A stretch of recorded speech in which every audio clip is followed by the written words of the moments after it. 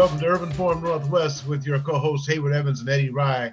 A lot of big things happening back here with the former Secretary of Transportation, Elaine Chao, who was married to now Senate Minority Leader, Mitch McConnell, also known as Moscow Mitch, and he got Russia covered, and I guess she has China covered. But anyway, as her being in charge of the Secretary of Transportation, there are a lot of federal laws, the Disadvantaged Business Enterprise Program. There are a lot of laws that would be followed by local jurisdiction, including our local Federal Highway Administration and our esteemed Washington State Department of Transportation that saw 4 black contractors go broke on the Seattle Tunnel Partners project, who both companies had a reputation for breaking minorities and local governments at the same time. But with the Elaine Chao administration, WSDOT was able to get a conciliation agreement absolving them from any harm or having to pay the black contractors any money. Well, now we have friends in Washington, D.C. now, and we will be asking that investigation be looked at again. We'll also be asking several members of the Congressional Black Caucus to have the FBI start an immediate investigation into what's going on in Washington State. But one of the victims of the discrimination has been the owner of now Washington State Sand and Gravel. He did have another company, but that was ran out of business. His name is Elton Mason, and he comes from a family.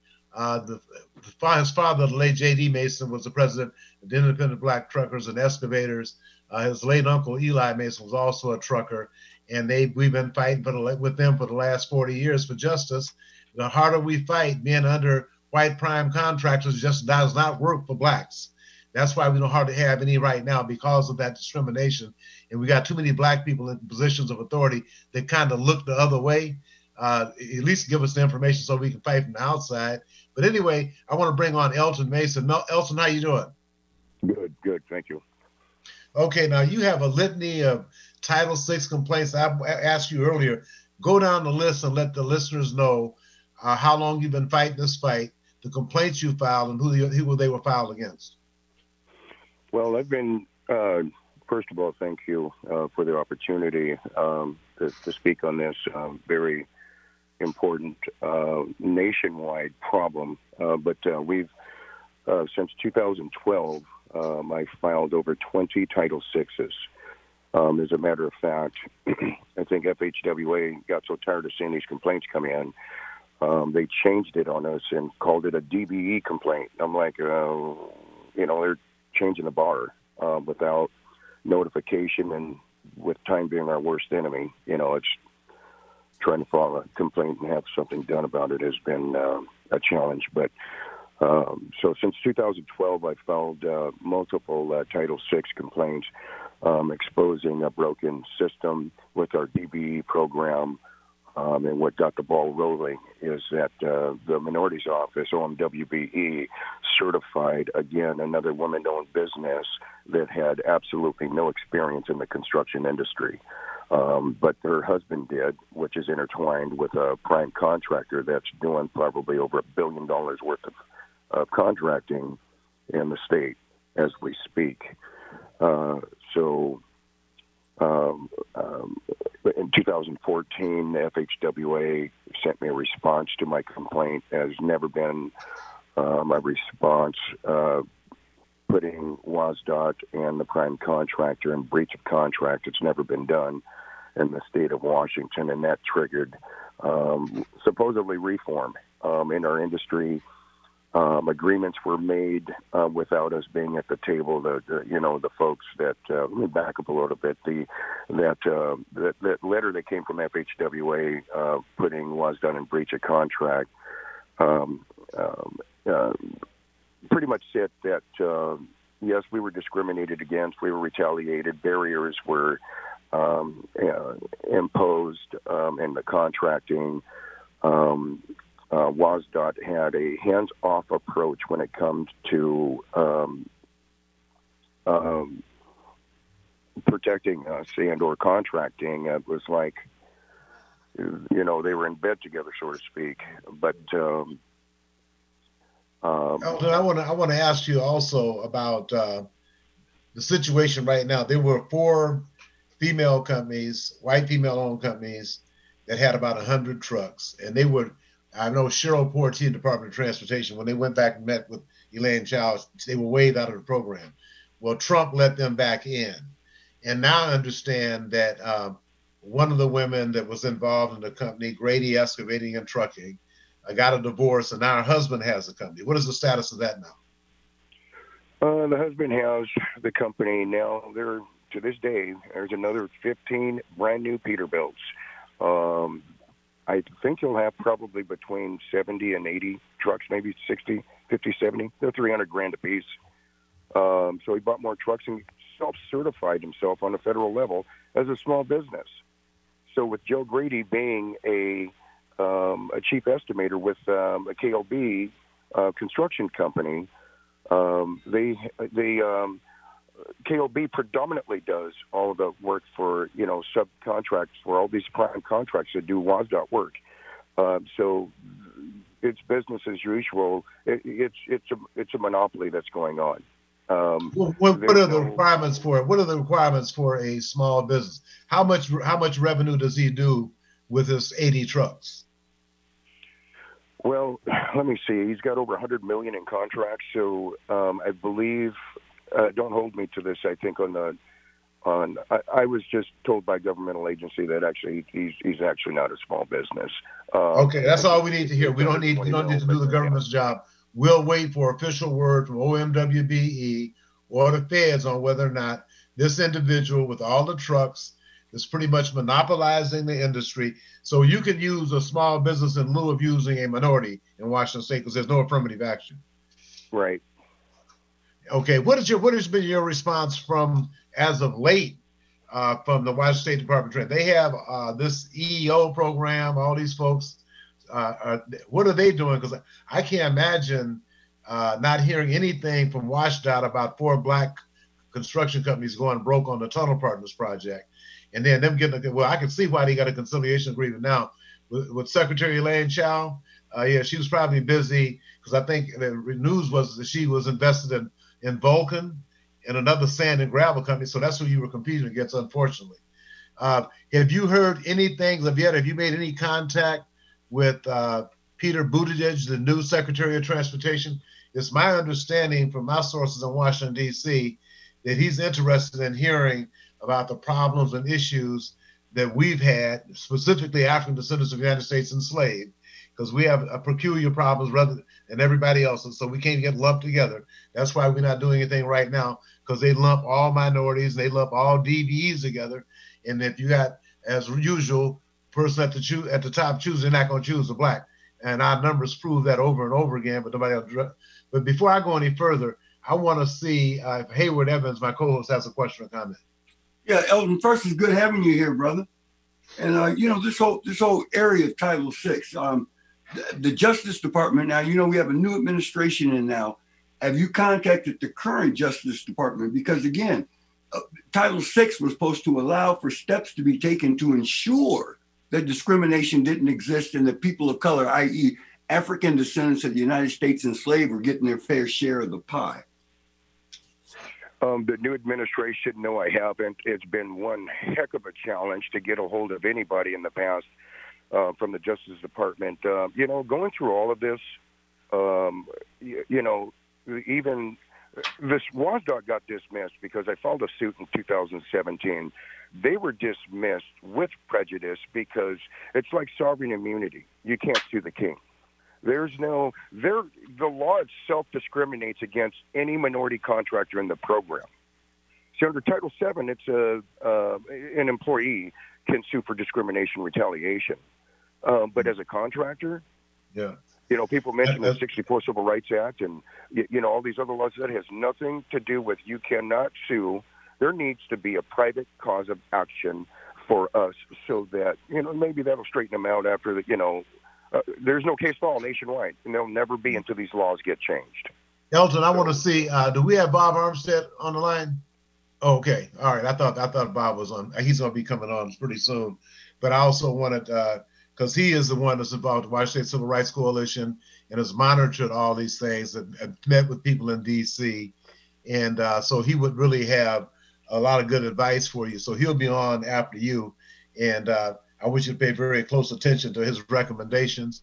But we have some serious issues. You know, we have I had a secretary the whole administration, the whole Trump administration, as far as I'm concerned. You had 4 secretaries that were referred to the Just Us department, but we know that the only justice that was handed out was to Trump and his cronies, and that's why nothing happened. So I guess they might. Okay, we do have Bob on. How you doing, Bob Armstead? Okay, look, Elton. I don't know if you've been following along. Elton's on. We were talking about recommendation. I was letting folks, the listeners, know that you had a little bit more experience than most of us in dealing with the feds and with the law and stuff like that. And then seeing this latest reverberation about Secretary Elaine Chao, it pretty much give us a pretty good understanding why there was a lack of any kind of implementation or any oversight or anybody being brought to justice under her administration. So you are somewhat familiar with Elton Mason's situation, all the Title 66 filed. What would be your recommendation, Bob, on where we should go, not just Elton, but all of the African descendants of the United States who have been aggrieved by not just WSDOT, but any agency that's hit on with federal money? I will answer that, but first I wanted to make a statement. I did listen to the first segment. The contracts that Elton was referring to are contracts that are partially or wholly funded by the federal government.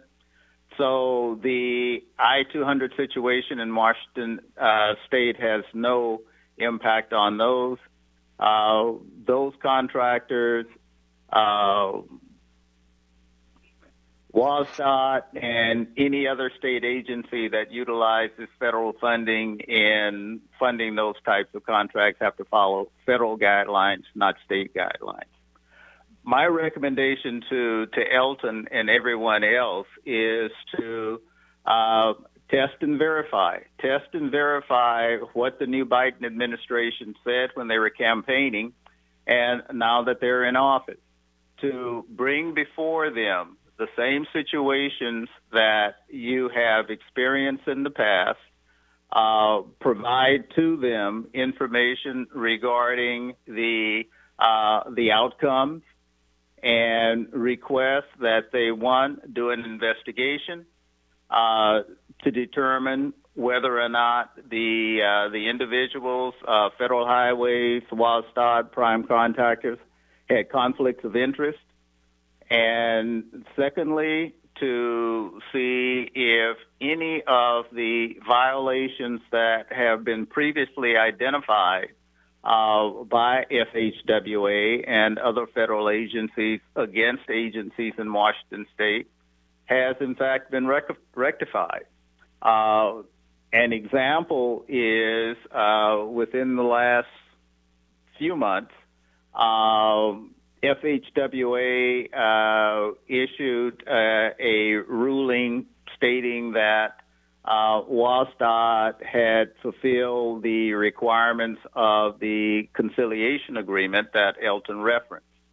I would challenge that. If I were Elton or any of the other 7 or 8 contractors that were listed in that conciliation agreement. From the information that I have, the conditions of releasing that requirement were not fulfilled. So I would ask both the Justice Department and WSDOT under a new secretary to investigate those and rescind that. There are a number of decisions that have been issued by USDOT in the last 4 years that I would challenge. I just want to ask you, is that something that the Washington State Civil Rights Coalition could do on their behalf? Yes, we can. We can write a letter to the new Secretary of Transportation and the new Attorney General and request those investigations. And if they come back to us stating that the request has to come from involved parties, then we can include one or more of those 8 contractors at that time, or we can include them in our initial request to the Secretary and the Attorney General. Elton, I just want to ask you, what were the names of your former companies, and give our listeners an idea of what happened? I'm sorry, my phone broke up. What was that again? I just said, would you list the name? Now, you had companies under other names, and I just wanted you to share with our listeners. I think, what was the last company you had? Washington State Trucking. Yeah, Washington State Trucking. Just share with our listeners what happened, how long that company was in existence, and what kind of problems you ran into. Well, my goodness. I mean, I've 35 years in the industry experienced, and we've always, like I said, I've learned from the best. My father was phenomenal when it come to, fighting for justice and our share of the pie, so to speak.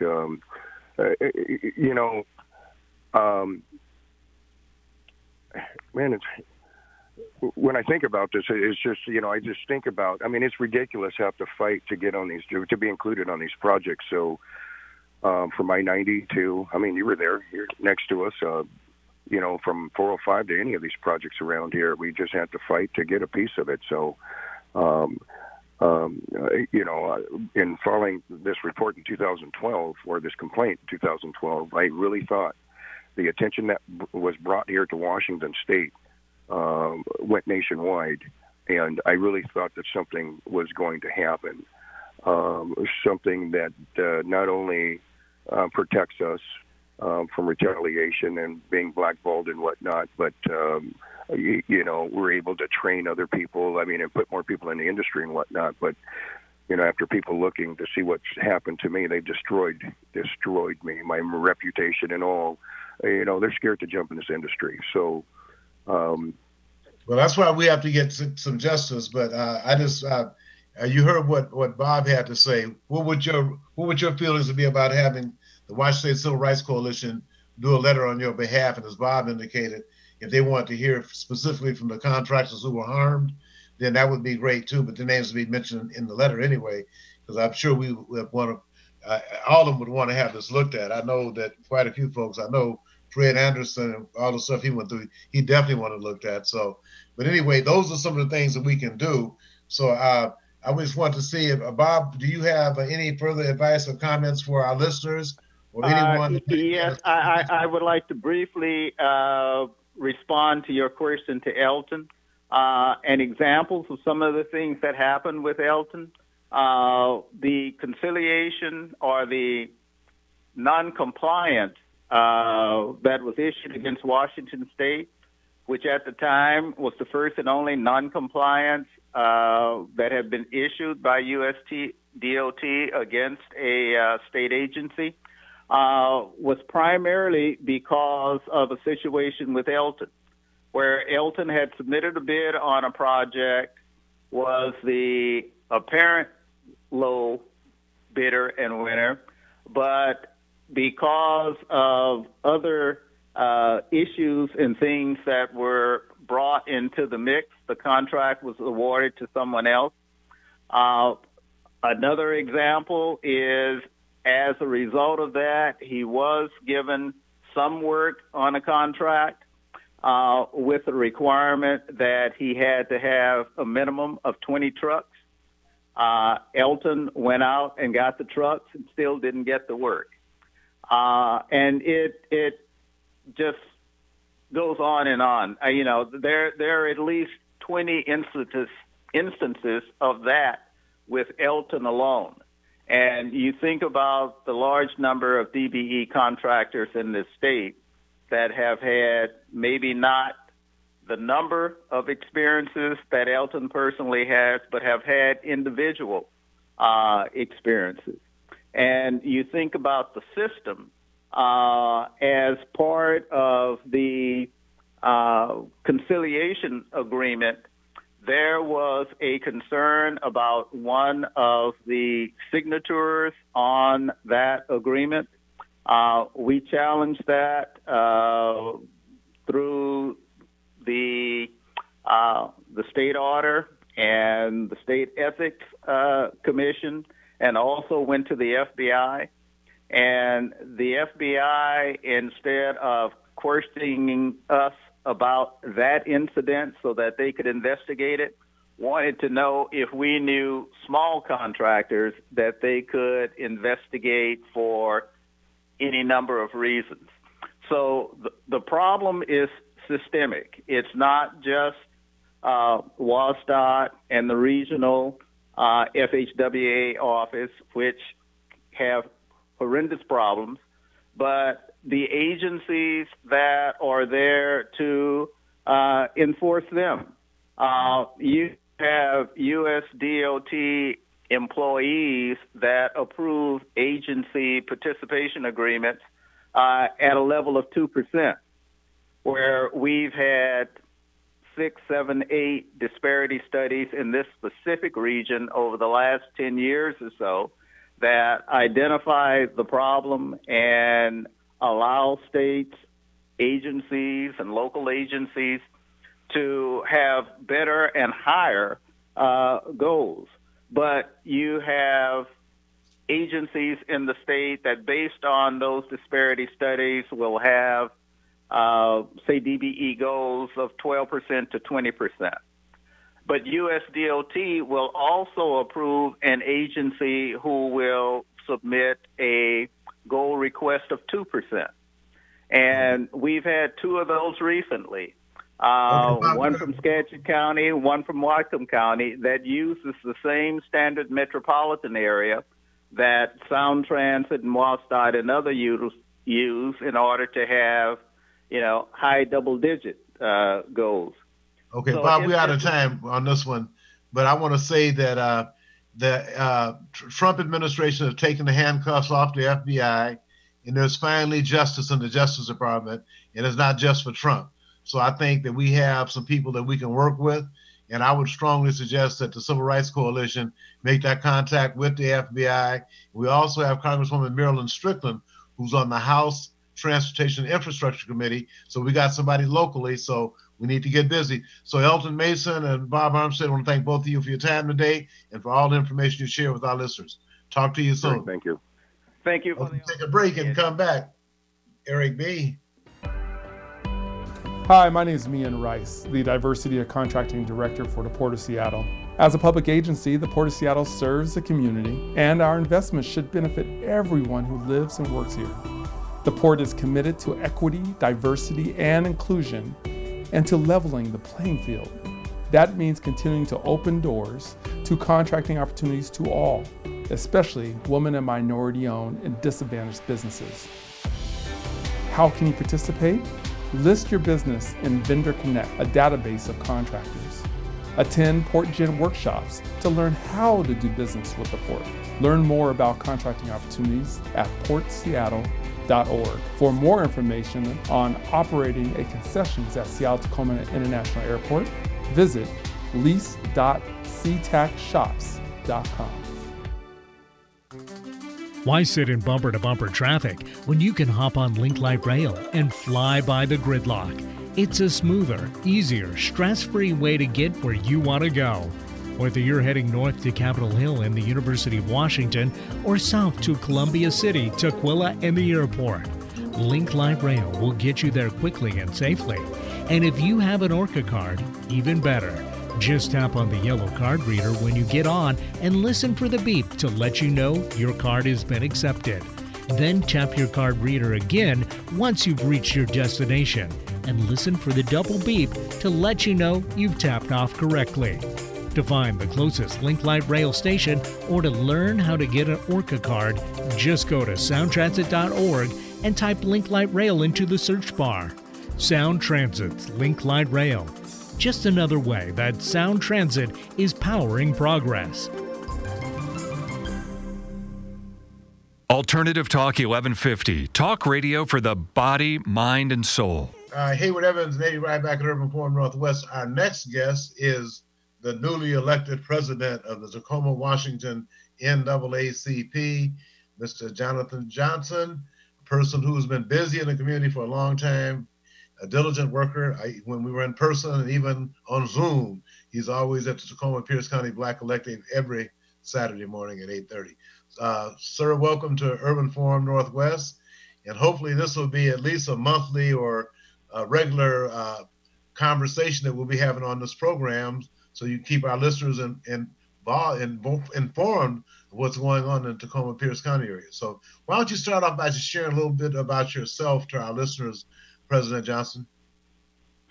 I'd love to, and thank you, Eddie, for allowing me to be on the program today. You know, it's a tough thing to come to the Northwest and try to find Black people and don't know where to look. That was my experience when I came here back in 1975, and I was stationed at Fort Lewis, and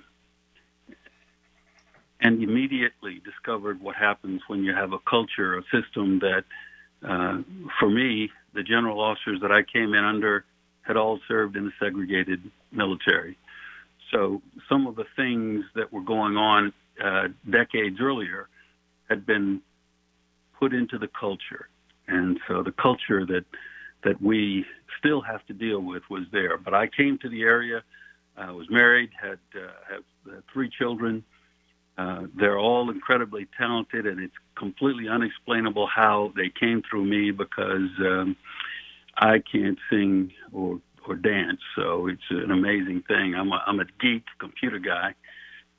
So I came here, served with the Army, served in at Fort Lewis, Fort Belvoir, Fort Leavenworth, got a chance to serve with the Center for Army Leadership, and came back to Tacoma and was helping working. They're all incredibly talented, and it's completely unexplainable how they came through. Sorry about that.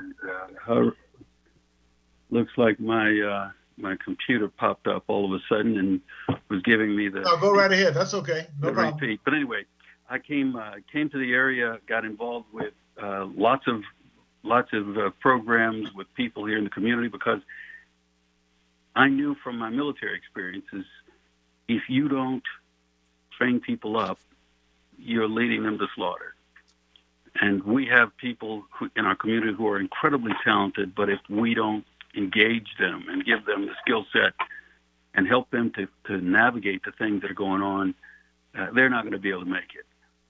And they have to understand that policy is one thing, their personal values are another, but when you're fighting all the time upstream against a culture that believes in white supremacy, you're going to have a hard time in every business, every trucking firm, every school, and I'll put it right out there, it's everywhere.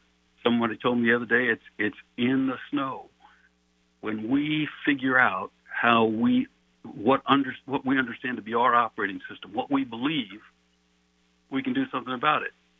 But if we end up at a point where all we're doing is what was done yesterday, I guarantee you they have us in the corral, and we'll be put away. Anyway, I came to the Tacoma NAACP in 2009, made a couple of suggestions, and ended up getting to be the chair of the Education Committee. Worked as that for several years. Also worked as the second vice president, and then the first vice president, and this year was elected to be president. There are lots of things that need to be done, but my true belief is we've got to find ways to treat each other better. Once we get the habit of treating each other better, then we can demand that others treat us the same way we have our standards. It's very difficult to treat people differently, or very easy to treat people differently when you got a habit of treating people differently. And so I really appreciate being on your show, to be able to hear some of the things that were going on. We all have a little piece of the pie, or a little piece of the information, but to hear the depth that you went into on the impact of contractors, I will be listening to your show very often, and will be on as often as you will have me. So thank you, Eddie, for inviting me, and I really enjoy the opportunity to talk with you. Okay, I want to give my co-host Hayward Evans an opportunity to ask a question or make a suggestion or whatever he has on his mind. Go ahead, Hayward. President Johnson, first, thank you for being here with us. I'm so appreciative of the people in Tacoma and how progressive, particularly the Black Collective is, and what you're doing with the NAACP. What I've been asking our local NAACP here in King County, as well as the state, I think we need to challenge the Biden administration. This is like our second Reconstruction. And at the end of the first Reconstruction, they had the Freeman's Bureau. We need a government entity specifically to work on issues of African descendants of the United States enslaved. This thing about bunching us all together has not worked in the past, and I don't see it working in the future unless we come together to work. But I'd like to know what are the priorities now for the NAACP there in Tacoma? Well, that's an excellent question because there are lots of priorities. For me personally, I want to start in-house and make sure that we are doing what we need to do to make sure all of our elements, all of our committees are working properly, to make sure that our people are being represented well when we do go to say what we're going to do. When we look outside of ourselves, we want to develop the kinds of relationships with all parts of government. Because my military experience tells me if you go in to fight a battle and you're there by yourself, without fire support, without anything to support you, you're not going to win. So I'm convinced that if we coordinate, and that's one reason why I do like the idea of participating with the Black Collective and other community organizations, is we need to have a sense of what our needs are for every part of our community. One of the other key priorities for myself is to get out as much as I can, to join people at their churches, at other organizations. I want to get a chance to see them face to face or on Zoom if that's what we have to do. And then as soon as we know who we are, then we can start moving where we want to go. It's hard to start in a direction where some of us think we should go north and some go south because we don't get anywhere. And that brings me to the other part. And the other part has to do with when we are as a community and we know there are great needs, but everybody has a different way of doing it. Again, we're diffused, sent in multiple directions. And during this last administration, we had everybody hurt, and we had this proliferation of organizations trying to do something. And when we have a lot of organizations and all of them have a limited number of people, we can't get much done. So I think unity is one of the things, and I agree with you. We've got to find a way to coordinate with each other and be committed to each other. But the first thing we need to do is find out what our priorities are in the community. And I will not set priorities for Tacoma. But what I will do is communicate with the community, find out what our priorities are, and some of them will have to be. All of them have. He keeps going to sleep on me. Sorry about that. My computer, every time it goes to sleep, it lets me listen to what's been going on the last couple of minutes. But anyway, once we get a chance to know each other and work with each other, then we can start to make progress. But running over people just because that's what the existing leadership does is not going to make us any better. Well, Jonathan, I'd like to see you hopefully be a part of the Washington State Civil Rights Coalition, work with Bob Armstead and a few of us others, and also the enforcement mechanism. They need to enforce Title VI. Hayward. I'm sorry, but we're out of time. We have to have President Johnson back on, but we have the other person involved in Tacoma last Sunday, Reverend Dr. Leslie David Braxton's on. So President Johnson, thank you. But you're welcome to be on this program anytime you got an issue or got any statement you want to make. You're always welcome. So thank you. Appreciate it. Thank you so much. Thank you for your time today. Okay, sorry to rush through that, but we are at time. We don't just have an hour, but Reverend Dr. Leslie David Braxton, Senior Pastor, New Beginnings Christian Fellowship, and one of the organizers of the silent march while wearing white last Sunday, Justice for Manuel Ellis in Tacoma, Washington. So Reverend Baxton, that was a amazing speech you gave on that date.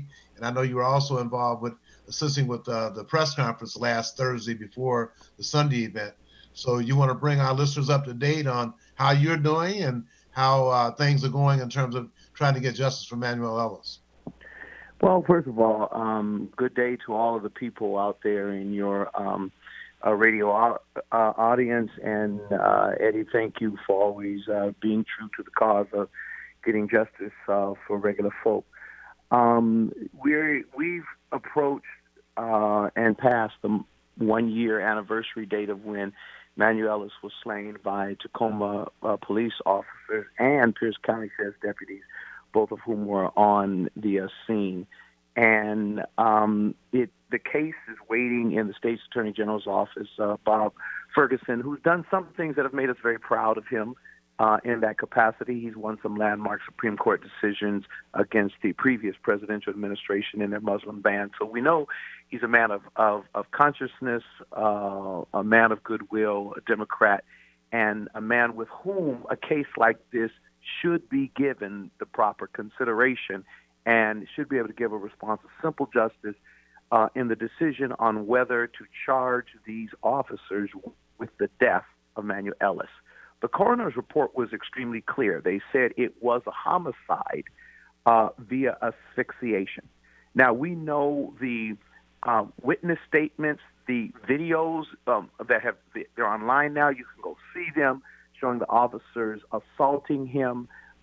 They ultimately hog-tied him, which means they tied his feet and hands together, putting his body in a bow on his stomach with all the pressure and weight of his body on his diaphragm and esophagus, causing him to say, after having been beaten gratuitously, punched in the face over and over again by police officers, none of which are acceptable tactics by the police training manual. But then he said, "I cannot breathe," several times, after which they put the spit mask on him when he already told him his breathing was being compromised, and they choked him, and that choked him to death.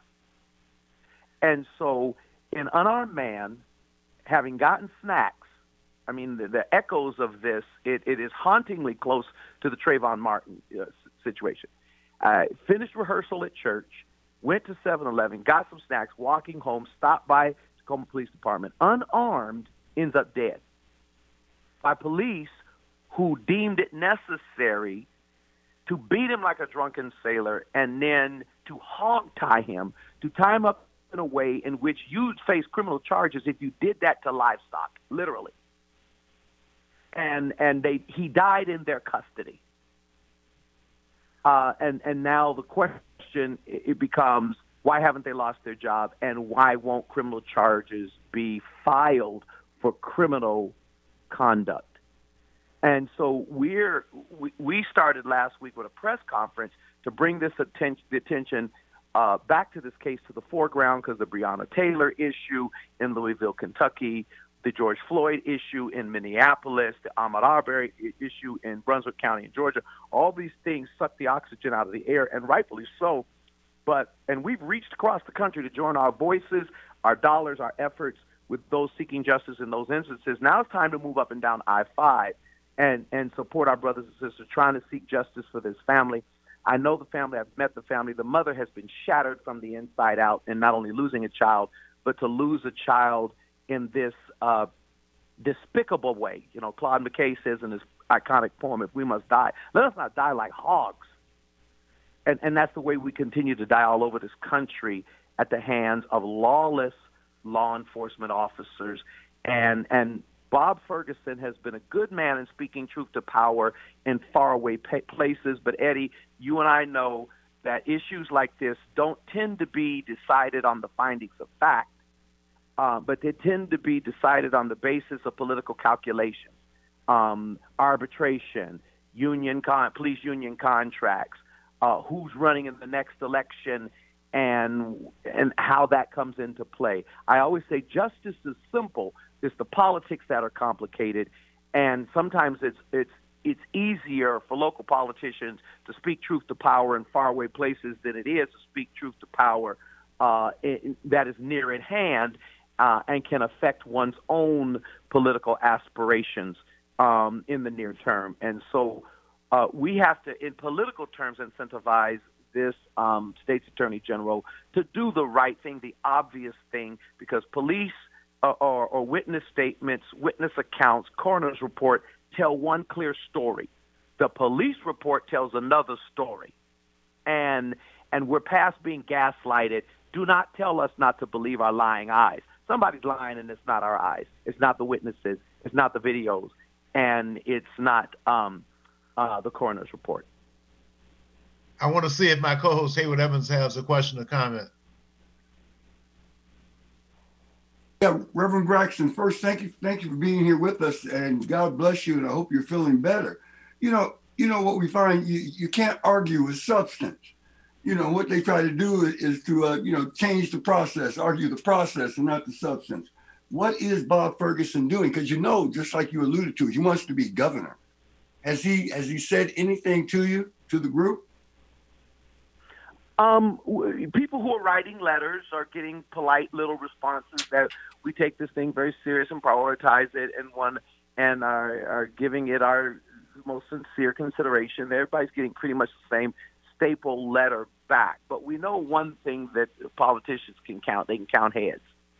And so we have the right to protest for right and to let them understand of all that they calculate into this, that people in the community care and that the state's attorney general is the people's attorney, not the police's attorney. We don't want him to be a local Bob Barr, who thought he was the president's attorney instead of the people's attorney. We are the people, and the people lost a son unnecessarily. There was a day and time where if cops killed a person who was unarmed, their career was done. That's why they used to have those little throwaway guns to put it on the scene, put it in the dead person's hands, try to put fingerprints on it so then they could say, oh, they had a gun or a knife. Now we've gotten to a point of such willful, open, non-apologetic breach of law that all folks have to do is just say, when it comes to people of color, oh, I was scared. There's 6 of us, one of them unarmed, yet somehow or another we as armed and commissioned police officers was afraid of one unarmed, defenseless person, even after we had them on the ground. And so we have to remind our public officials their job is to protect and serve the public. Again, this was an unarmed, defenseless man in the hands of several law enforcement officers who hogtied him. And after he told him he could not breathe because of being hogtied, they put a spit mask on him, further constricted his breathing, which resulted in his death. When police officers handle the public in such a way that they kill them is their accountability. When medical professionals conduct themselves in such a way that people in their custody end up dead quite unnecessarily because of egregious behavior, there's accountability for them. There's malpractice. And so we know that getting accountability for law enforcement has been one of the toughest nuts to crack in our society because people want to give police practical immunity. And we don't believe this makes police officers' job harder. We think it makes it easier when we strip away the lack of credibility they have because these instances keep on happening disproportionately in communities of color. When dealing with majority people, we see police use all their de-escalation tactics. They retreat at times. They talk people down. They wait it out. No matter how aggressive persons are, they walk away alive and well. And black folks tend to end up dying unarmed over taillights being out, over confusion of identity, over traffic tickets, and any other willy-nilly thing, not vicious criminals in the midst of a commission of a crime, but people walking home with a bag of snacks end up dead. Pastor Braxton, we are out of time today, but we got to have you back because we want to make sure that people keep informed, and you're right in the middle of this thing. We've had James Bible, family's attorney, on, but it's good to hear from someone that's been with the people, organizing and keeping the family in prayer. So thank you very much, sir, and we definitely will have you back on. You're welcome. Anytime you or NBCF got something going on, let us know, because we've had Roland on, Jesse Hayes, number 4. So we keep close touch with the folks that are doing good things out of the NBCF. So thank you very much for your leadership, sir. We appreciate you. Thanks, Eddie. Talk to you later. Bye-bye. Okay, we're going to take a music break with Eric and come back with our next guest after this. Hi, my name is Mian Rice, the Diversity of Contracting Director for the Port of Seattle. As a public agency, the Port of Seattle serves the community, and our investments should benefit everyone who lives and works here. The Port is committed to equity, diversity, and inclusion, and to leveling the playing field. That means continuing to open doors to contracting opportunities to all, especially women and minority-owned and disadvantaged businesses. How can you participate? List your business in Vendor Connect, a database of contractors. Attend PortGen workshops to learn how to do business with the Port. Learn more about contracting opportunities at portseattle.org. For more information on operating a concessions at Seattle-Tacoma International Airport, visit lease.ctacshops.com. Why sit in bumper-to-bumper traffic when you can hop on Link Light Rail and fly by the gridlock? It's a smoother, easier, stress-free way to get where you want to go.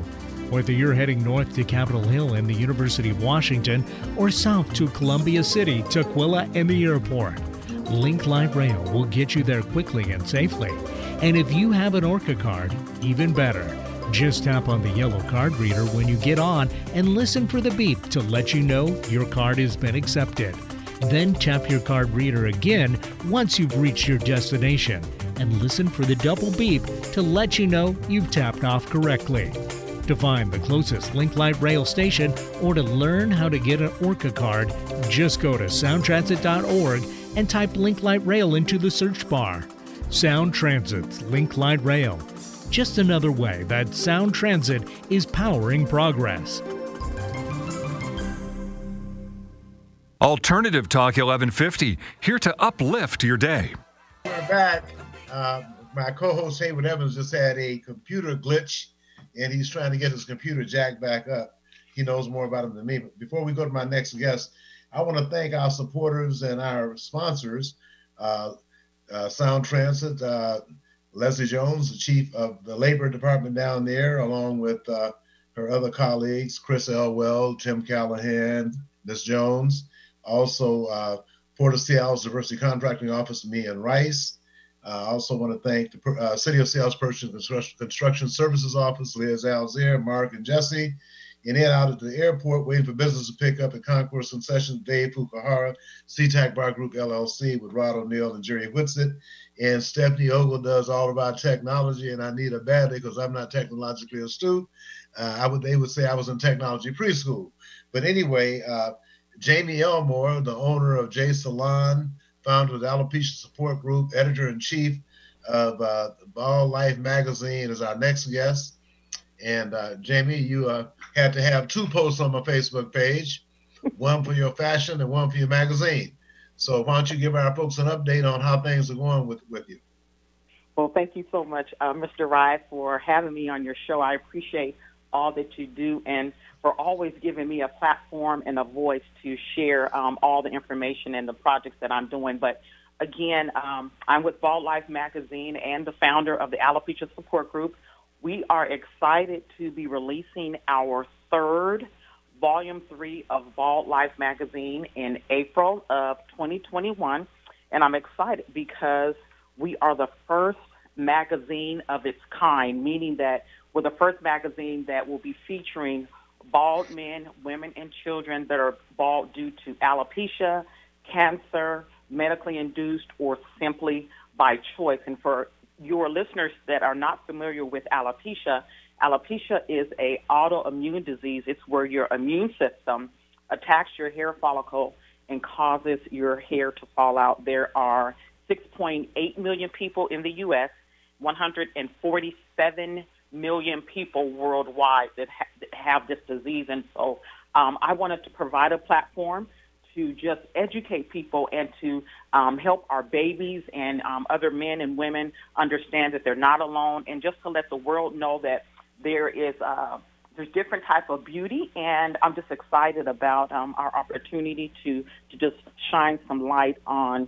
what society has frowned upon when it comes to people not having hair. And so I'm just excited about the opportunity. And we are actually, Mr. Rye, we are in 13 different countries right now. And we are definitely making a lot of waves, and we're touching and changing a lot of lives. So I'm excited about what's to come. Now, there's a couple of stories, and I know this one young lady, you guys, matter of fact, Lewis Rudd, Ezel's and Ezel's family flew up a mother and daughter, and I think it was a tragic ending for the mother. But this young lady, her life was restored up until that moment. What kind of calls are you receiving from the alopecia support group? You said you guys are around in 13 different countries. Just share with our listeners a little bit about some of the calls you receive as chair of the alopecia support group. Yes, we receive calls and emails from all over the world. And just to piggyback off of the story of Jazzy, this young lady was 17 years old at the time, and I was the first person that she had seen ever in life that had alopecia. And when I did the video call with her and her mom, she was all in shock and kind of, surprised that there was actually someone else that looked like her. And so I started, got permission to kind of work with her one-on-one, and things got a little dark for her. And she tried to literally commit suicide. And with that story, I reached out to Lewis with Ezel's Fried Chicken and told him what was going on. And Lewis actually happens to be one of the board members. He's the vice president of my nonprofit, which is the Alopecia Support Group. And so I told him what was going on with Jazzy, and they paid for her and her mother to fly here to Seattle, Washington. They were here for a week. We put them up in a hotel. We got her eyebrows tattooed. We got her wig donated, a surprise birthday party, and we basically loved on her and her mother for an entire week. And she went on to graduate from high school in June of 2019, but the sad ending to that story is her mother passed away on Thanksgiving night. But I feel good in my spirit, and just knowing that now I am actually Jazzy's alopecia auntie and her mom can rest in peace knowing that she has a community of people that will support her on her alopecia journey. Jamie, before we go, could you quickly give any contact information for the Alopecia Support Group or Ball Life magazine? Yes, I can give both. So for the Alopecia Support Group, it is alopeciasupportgroup.org and balllifemagazine.com. And, of course, they can always Google Jamie Elmore, and they can find me. Okay, Jamie, we certainly appreciate your time and all the work you're doing in the community. Changing people's lives is very, very important. And maybe one of these days I'll be able to get a haircut. So thank you very much, Jamie. We'll talk to you. Haywood Evans is on my cell phone. He wanted to say hi. Hello, how are you? He's on the cell phone. His computer crashed. Okay, then. Okay, well, thanks very much now. For having me. Okay, have a good day. Thank you. All right. Okay, ladies and gentlemen, this has been Eddie Rye and Haywood Evans on the cell phone. We want to wish all you guys have a very healthy week. And also, we want to wish all the ladies, this year is Women's History Month, and so we're going to be focusing on the accomplishments. Matter of fact, I got a commitment from Congresswoman Maxine Waters will be on next Thursday. On the 25th, Mayor Victoria Wooders will be on, and we'll have other people like Angela Rye and some other folks on as well. So, Hayward, you want to say bye? Bye now. All right, then. We'll talk to you next Thursday. Thank you very much, Eric B. We appreciate you.